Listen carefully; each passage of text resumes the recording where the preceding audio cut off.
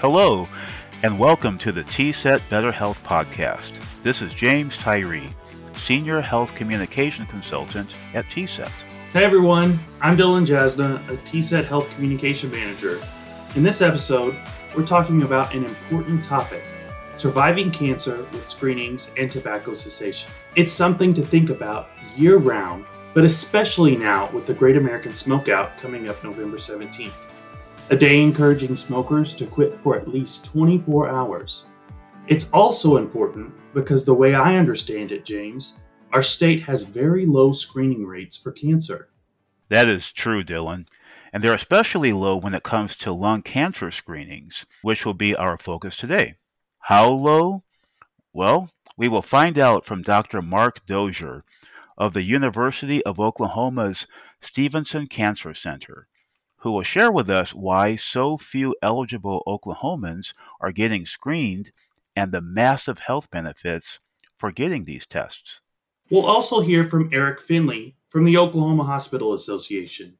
He's telling us all about the programs in place to raise awareness and accessibility to lung cancer screenings. And on a different yet similar theme, we will hear from Dr. Lourdes Queimado, who will explain exciting results from research regarding cancer treatment success rates of smokers who quit tobacco use before undergoing therapies for head and neck cancers.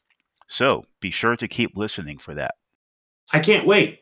But first, let's learn more about low-dose cancer screenings from someone here in Oklahoma who knows a lot about the subject. Hi, I'm Mark Dozier. I'm the Associate Director for Community Outreach Engagement at the Stevenson Cancer Center and also a professor of family and preventive medicine at OU Health Sciences Center. First, what exactly is a lung cancer screening? Who can get them? And why are they so important? So, lung cancer screening is a means of detecting lung cancer at an early stage before it advances to more severe untreatable cancer, and it's performed by low-dose computerized tomography or CT scanning. The guideline is to do annual low-dose CT scanning in adults aged 50 to 80 years who have a 20-pack-year history of smoking cigarettes and either currently smoke or have quit in the past 15 years. Lung cancer is by far the leading cause of cancer death in the United States. About 225,000 or more individuals in the United States are diagnosed every year. Currently, most of those people are diagnosed at late stages of disease, where the cancer's already spread to other parts of the body. And at that stage, it's very difficult to treat, and most individuals who are diagnosed at that stage succumb to the disease. If you can catch the cancer early, you might have heard the term stage 1 or stage 2 disease. If you can catch it early, these types of cancers can be treated. They can be treated often with surgery or radiation therapy alone, often more localized surgery. It would require extensive surgery if it's later stage and chemotherapy or other therapeutics. So the whole notion is to catch it early before it progresses to an advanced stage, and that improves survival outcomes. It also makes the treatment less severe. Let's talk about those eligibility guidelines just mentioned. Why can't anyone just ask for a lung cancer screening?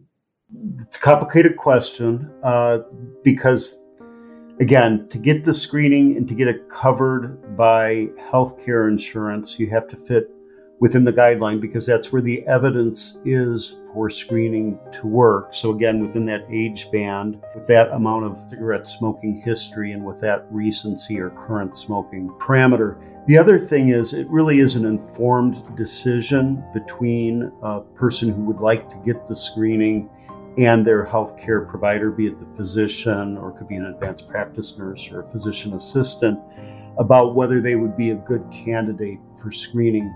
If a person is otherwise healthy or doesn't have too many chronic conditions that would impact surgery or cancer treatment, they'd be a good candidate for getting screened.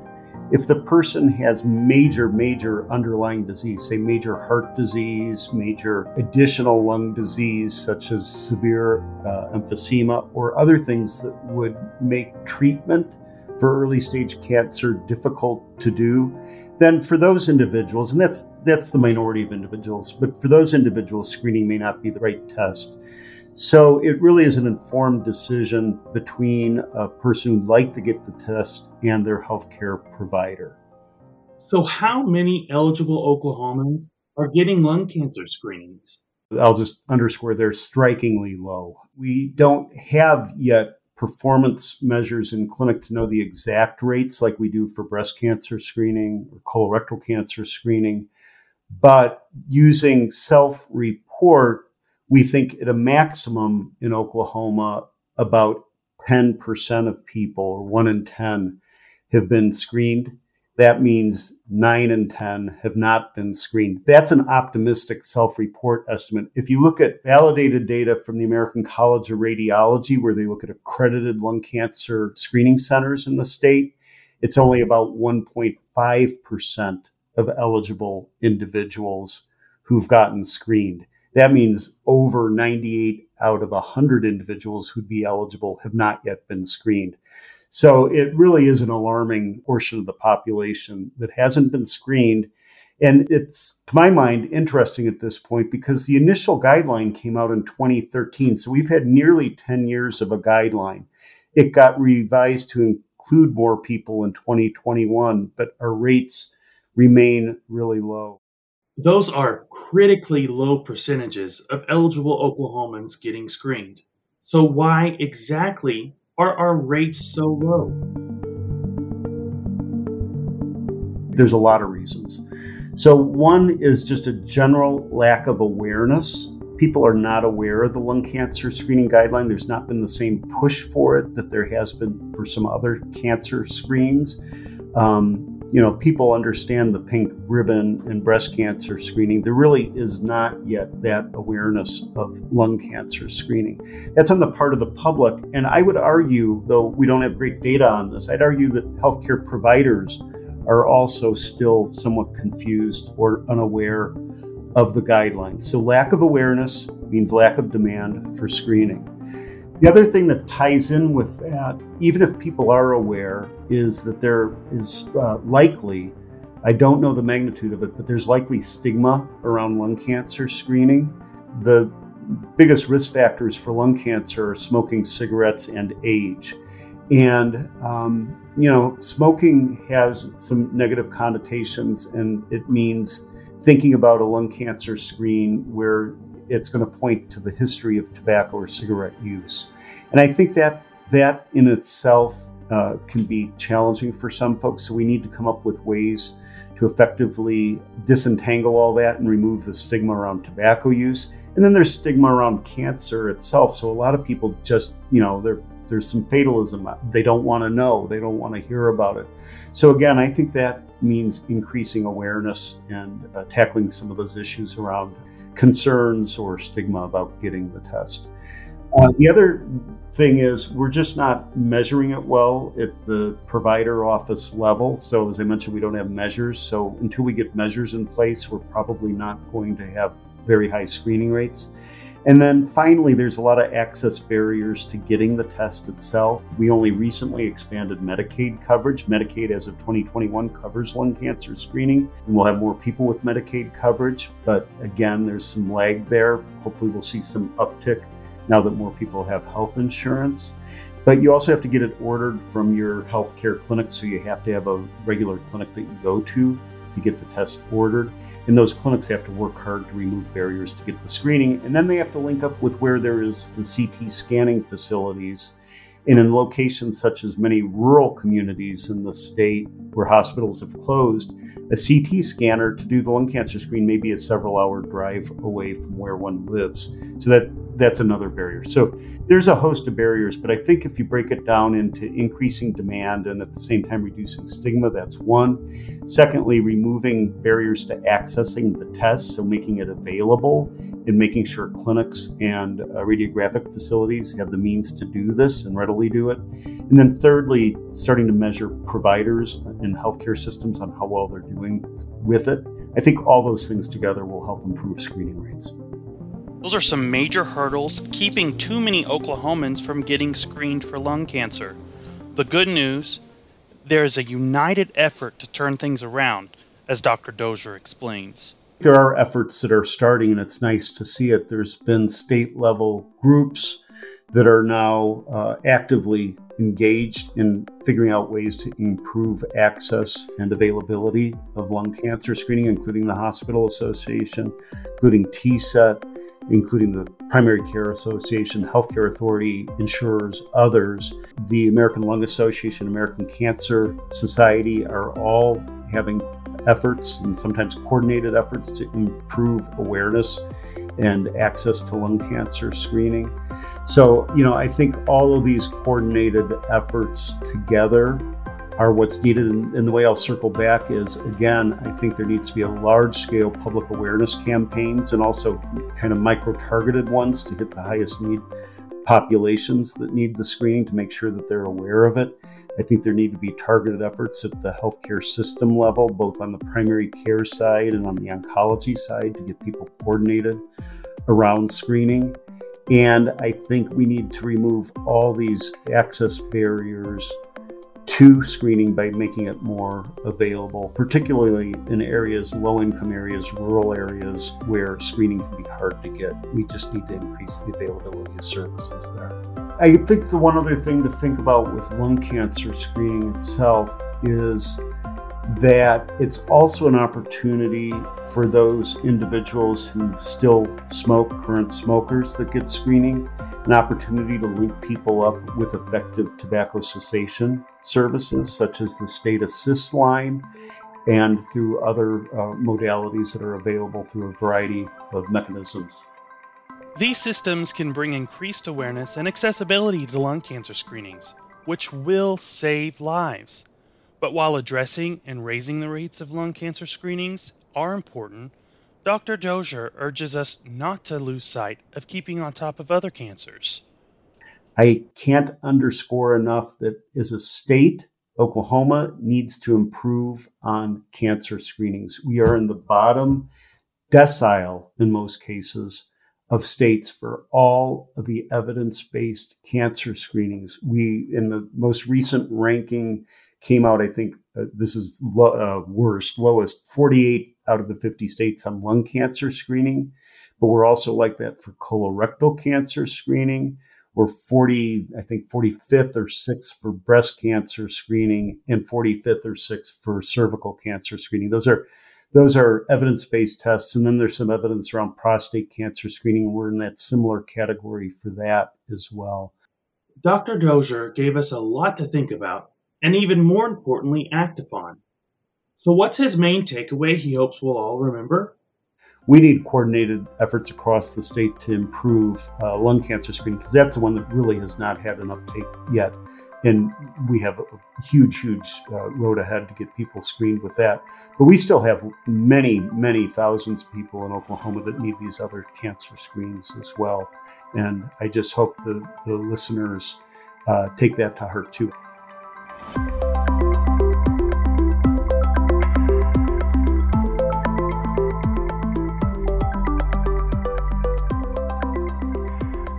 The Oklahoma Hospital Association will be a key organization in helping more Oklahomans get important screenings for lung and other cancers. I recently reached out to an old friend who can tell us all more about those efforts. My name is Eric Finley. I work for the Oklahoma Hospital Association. I've been with the Hospital Association since 2013. I am the Health Improvement Initiatives Manager for OHA, where I oversee 2 grant-funded programs that we have for TSET. One, to help our hospitals and outpatient clinics clinically address tobacco use, and the other half of the initiative, which is Work Healthy Hospitals, which helps hospitals address employee well-being, and we are adding a new component to that to clinically address obesity with patients. Before delving into how the Oklahoma Hospital Association is working to help more Oklahomans get lung cancer screenings, it will be good for us all to know exactly what the OHA is.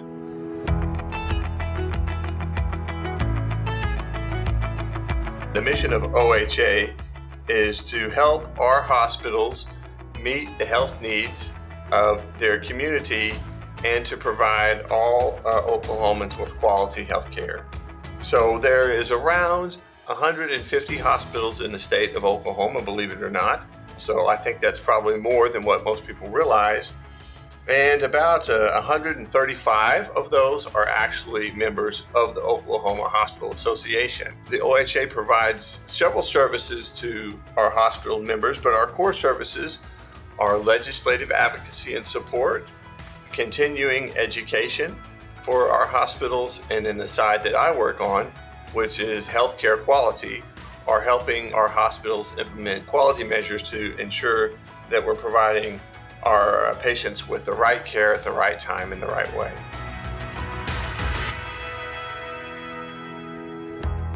Now that we know more about the reach and purpose of the OHA, let's hear how the agency is working to get more people screened in our state. What we know is data from the American Lung Association says that only about 1.5% of Oklahomans who are eligible for lung cancer screening are currently receiving a screen. And so that's a very scary factor for our state, and especially in terms of cancer outcomes in our state. And as you know, we do not rank well in terms of cancer outcomes. So by helping folks get a scan, we know that it can prevent the risk of dying from lung cancer. And early detection and treatment is always one of the best ways to help address public health issues that we have in the state, such as cancer or heart disease. So we are currently working with hospitals across the state, or our hope is to work with hospitals across the state to implement a program similar to our clinical tobacco treatment program, where we're screening folks for eligibility for preventative lung cancer screening. And then those folks that would meet the criteria, we want to make sure that they are getting a scan. And so, our goal is to increase the number of eligible Oklahomans who are receiving a preventative lung cancer screening scan. And it really ties very well into the work that we're already doing around clinical tobacco treatment, because clinical tobacco treatment is a key component of preventative lung cancer screening, and it's also going to be a key driver of how we identify those patients who are eligible for preventative lung cancer screening, which are not currently being identified. This is very helpful for making sure more eligible Oklahomans can get screened. But what about the facilities? How do we know which hospitals and healthcare facilities even have the equipment and trained staff to conduct such screenings?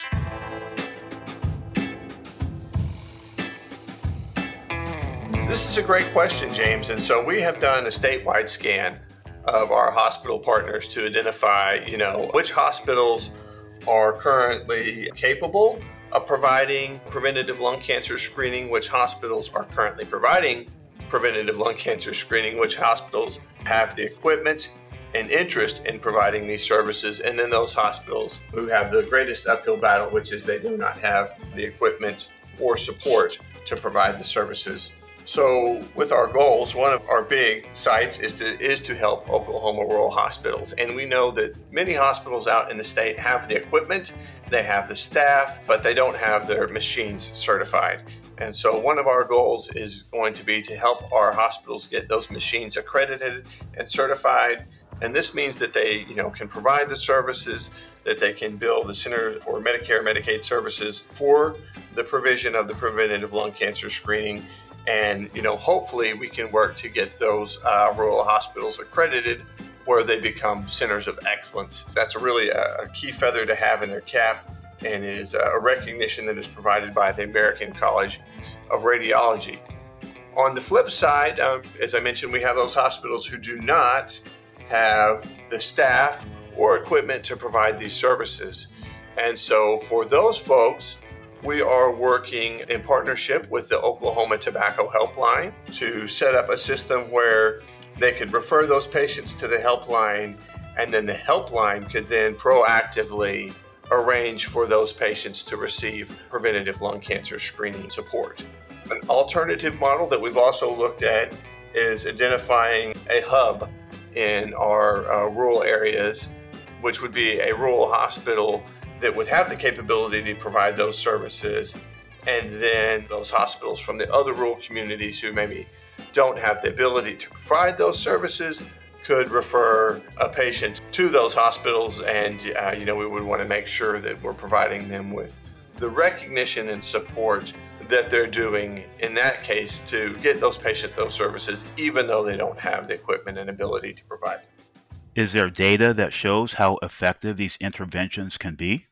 I'm not actually aware of any studies where it shows that this type of public health intervention is going. I know that folks are doing it, but I'm not specifically aware of any data showing the outcomes from that. I think it's still early ground on all that. But what we do know is that from clinical tobacco treatment, if you build a systems change process into a healthcare system where that healthcare system can then seamlessly and kind of easily address this kind of more complex issue and guideline, and there's support there available for it, that once you build in those sustainable processes, that it will increase support for those patients and it improves population health outcomes. And so that's really what we're hanging our hat on in terms of this preventative lung cancer screening. And I think that we're very confident from, if you'll take a quote from the movie A Field of Dreams, if you build the system, they'll come, right? I truly believe that if we put these things in place and make it where that our healthcare systems can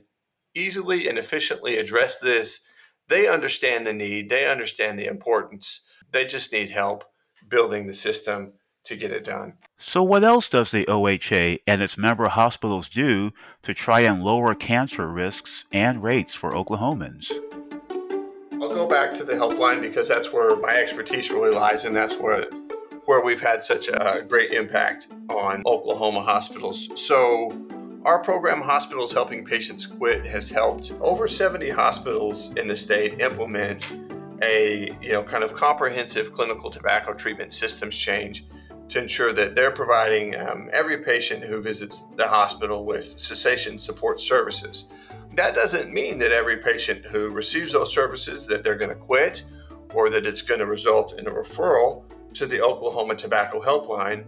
But what it does do is allow our hospitals to not only plant seeds with those patients who are not necessarily willing to quit at this time, but reach those patients who are looking for help and support. And as you know, and as many people probably know, a lot of tobacco users are kind of continually struggling with, hey, this is something I'd like to quit, I need help with.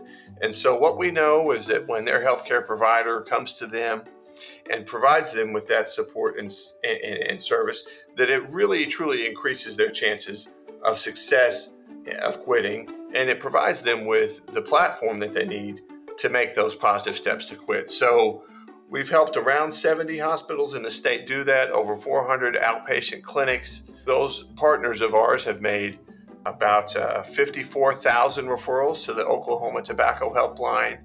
And we know that due to increased quit rates from those services, that it has saved about somewhere north of 30,000 years of life that have been put back into Oklahoma communities from these services. And so, tobacco use is the number one driver of cancer in our state. So as we're helping to stomp out tobacco use, we're also helping to reduce the rates of cancer in our state.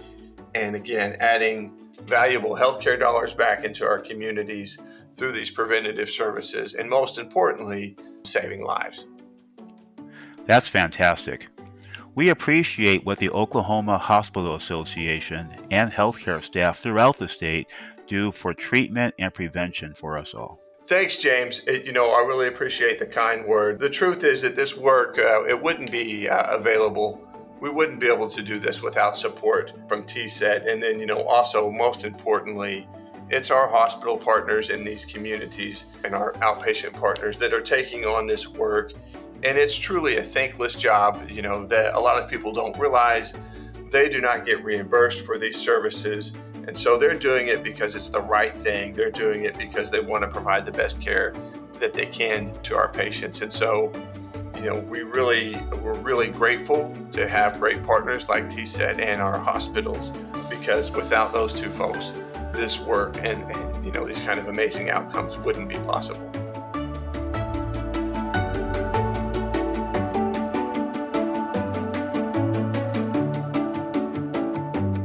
It was great to learn about the Oklahoma Hospital Association and some of the programs they have to help healthcare professionals and local hospitals provide resources needed to live healthier, whether it be cancer screenings, tobacco cessation, or whatever else.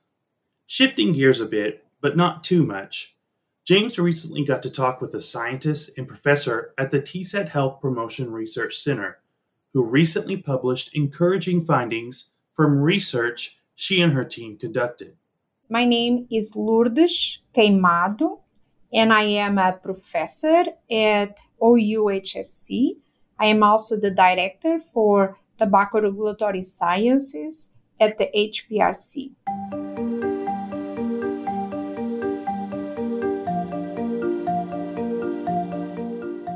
So we all know that smoking causes cancer. We have also known for a long time that cancer patients who smoke at time of diagnosis have inferior clinical outcomes than never smokers or previous smokers. However, the impact of quitting after patients have cancer had not been quantified. So we asked, if a patient is still smoking when he is diagnosed with head and neck cancer, what does he gain by quitting before treatment starts? And to answer that question, we did a retrospective study that included only head and neck cancer patients who actively smoke at time of diagnosis and were treated at the University of Oklahoma Health Science Center with the intent to cure. And what did you and your team discover? So we discovered that chemotherapy and radiotherapy were 4 times more effective at completely eliminating cancer for those patients who quit smoking prior to treatment than for those who continued to smoke during treatment. Patients who quit smoking following cancer diagnosis but prior to undergoing chemotherapy or radiotherapy were also 67% less likely to have cancer coming back, a cancer recurrence, and thus they significantly increase their disease-free survival, that is essentially the time they are without cancer, compared to those who continue to smoke during therapy. And this benefit lasted during the 12 years of follow-up that this study looked at. We also observed that this higher complete response to therapy and the reduction in cancer recurrence was uniquely attributed to the fact that they had quit smoking after cancer diagnosis, and result in a significant increase in long-term survival up to 12 years. So, on our series, quitting smoke was the only predictor of complete response to chemoradiation, disease-free survival, and long-term survival. We can only imagine the excitement you had over these findings and their new discoveries. We are very excited with these findings, as they demonstrate for the first time that smoking cessation after head and neck cancer diagnosis is critical to increase complete cancer remission and long-term survival. About 60% of our patients continue to smoke after a cancer diagnosis. Recently, a study that looked at over 26,000 patients reported that only 17% of cancer patients who smoke at time of diagnosis accept a referral for tobacco cessation treatment. We all know that cancer diagnosis is a teachable moment for tobacco cessation. Our findings document for the first time the quantitative benefit of quitting after cancer diagnosis. These findings will provide patients with a tangible goal and healthcare providers with supporting data to further encourage patients to quit smoking, or at the very least, to stop smoking during chemotherapy.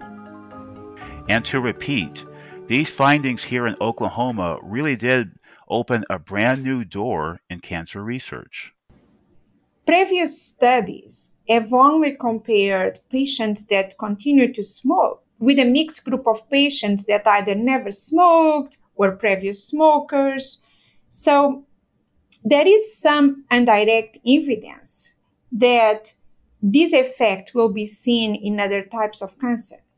However, in 2020, there was a smoking cessation report from the Surgeon General that reviewed all the literature and did not identify a single study that investigated the impact of smoking cessation on response to first-line therapy among patients who smoke at cancer diagnosis. Our study was the first, but will for sure not be the last. I am convinced that quitting after cancer diagnosis will increase therapy response for most cancers. Very important information. So what's next for this research? We are following these studies at 3 different fronts with distinct approaches. On one hand, we are studying different tumor locations. Our first study focused on oral and oropharyngeal cancer patients. We have just completed a second study looking at laryngeal cancer patients, and these patients also have a significant benefit from quitting after smoking. We are extending these studies to thyroid cancer patients. On the other hand, we have been studying the mechanisms contributing for these findings. For example, last year we published that at least in vitro, when we treat cancer cells with a chemotherapy drug called cisplatin, we saw that these cells the cancer cells do not have as much cisplatin inside as if they are not exposed to smoke. So we are now submitting a grant proposal to the National Cancer Institute in an effort to extend these mechanistic studies to cancer patient samples. Finally, and not lastly, our findings indicate that there is a need to further develop programs and policies that incorporate tobacco cessation programs into cancer treatments. So together with Dr. Darla Kenzor, the HPRC co-director, we are pursuing additional funding from the National Cancer Institute in an effort to expand cessation programs directly to all cancer patients and to expand upon this important research. With these studies, we will decipher the mechanisms by which smoking interferes with therapy response and also increase the number of cancer patients that quit smoking. These would save lives and have a high impact in the health of our community. Like Dr. Mark Dozier, Dr. Lourdes Queimado also had a takeaway for us all to remember. I think the most important thing I would like to leave for our patients is that quitting smoking, even after a cancer diagnosis, can save your life. Quitting on your own is very difficult. Please consider tobacco cessation treatment.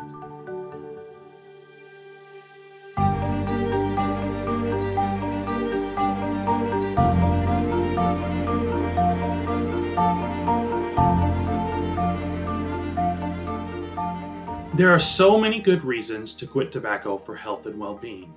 and her research revealed yet another one. So congratulations to Dr. Queimado and her team at the TSET Health Promotion Research Center at the OU Health Sciences Center. It's great to have such a place here in Oklahoma and for TSET to be a funder of its work. Agreed. You know, Dylan, we at TSET join so many others throughout our state, whether they are medical staff, researchers, or just regular people in any other field, in wanting people to be healthy and to live longer so we can all live our best lives and make great memories with family and friends along the way. That's why we encourage anyone who uses tobacco to quit, not as a social judgment, but rather as part of the Oklahoma standard of being there for each other. It's in that spirit that we invite you to talk with your healthcare provider about quitting tobacco and checking out the Oklahoma Tobacco Helpline at okhelpline.com or calling 1-800-QUIT-NOW. Remember, the Great American Smokeout is coming up on November 17th, though any day is a good day to think about quitting tobacco. And if you don't use any form of tobacco or vape, our obvious message, please don't start. We want to thank our guests once again, Doctors Mark Dozier and Lourdes Queimado and Eric Finley, for joining us today and sharing their insights. And we always appreciate you, our podcast listeners, for your time and attention. Be sure to check out past and future episodes anytime at tset.ok.gov/podcast or wherever you listen to podcasts. So until next time, this is Dylan Jasna and James Tyree wishing you peace and better health.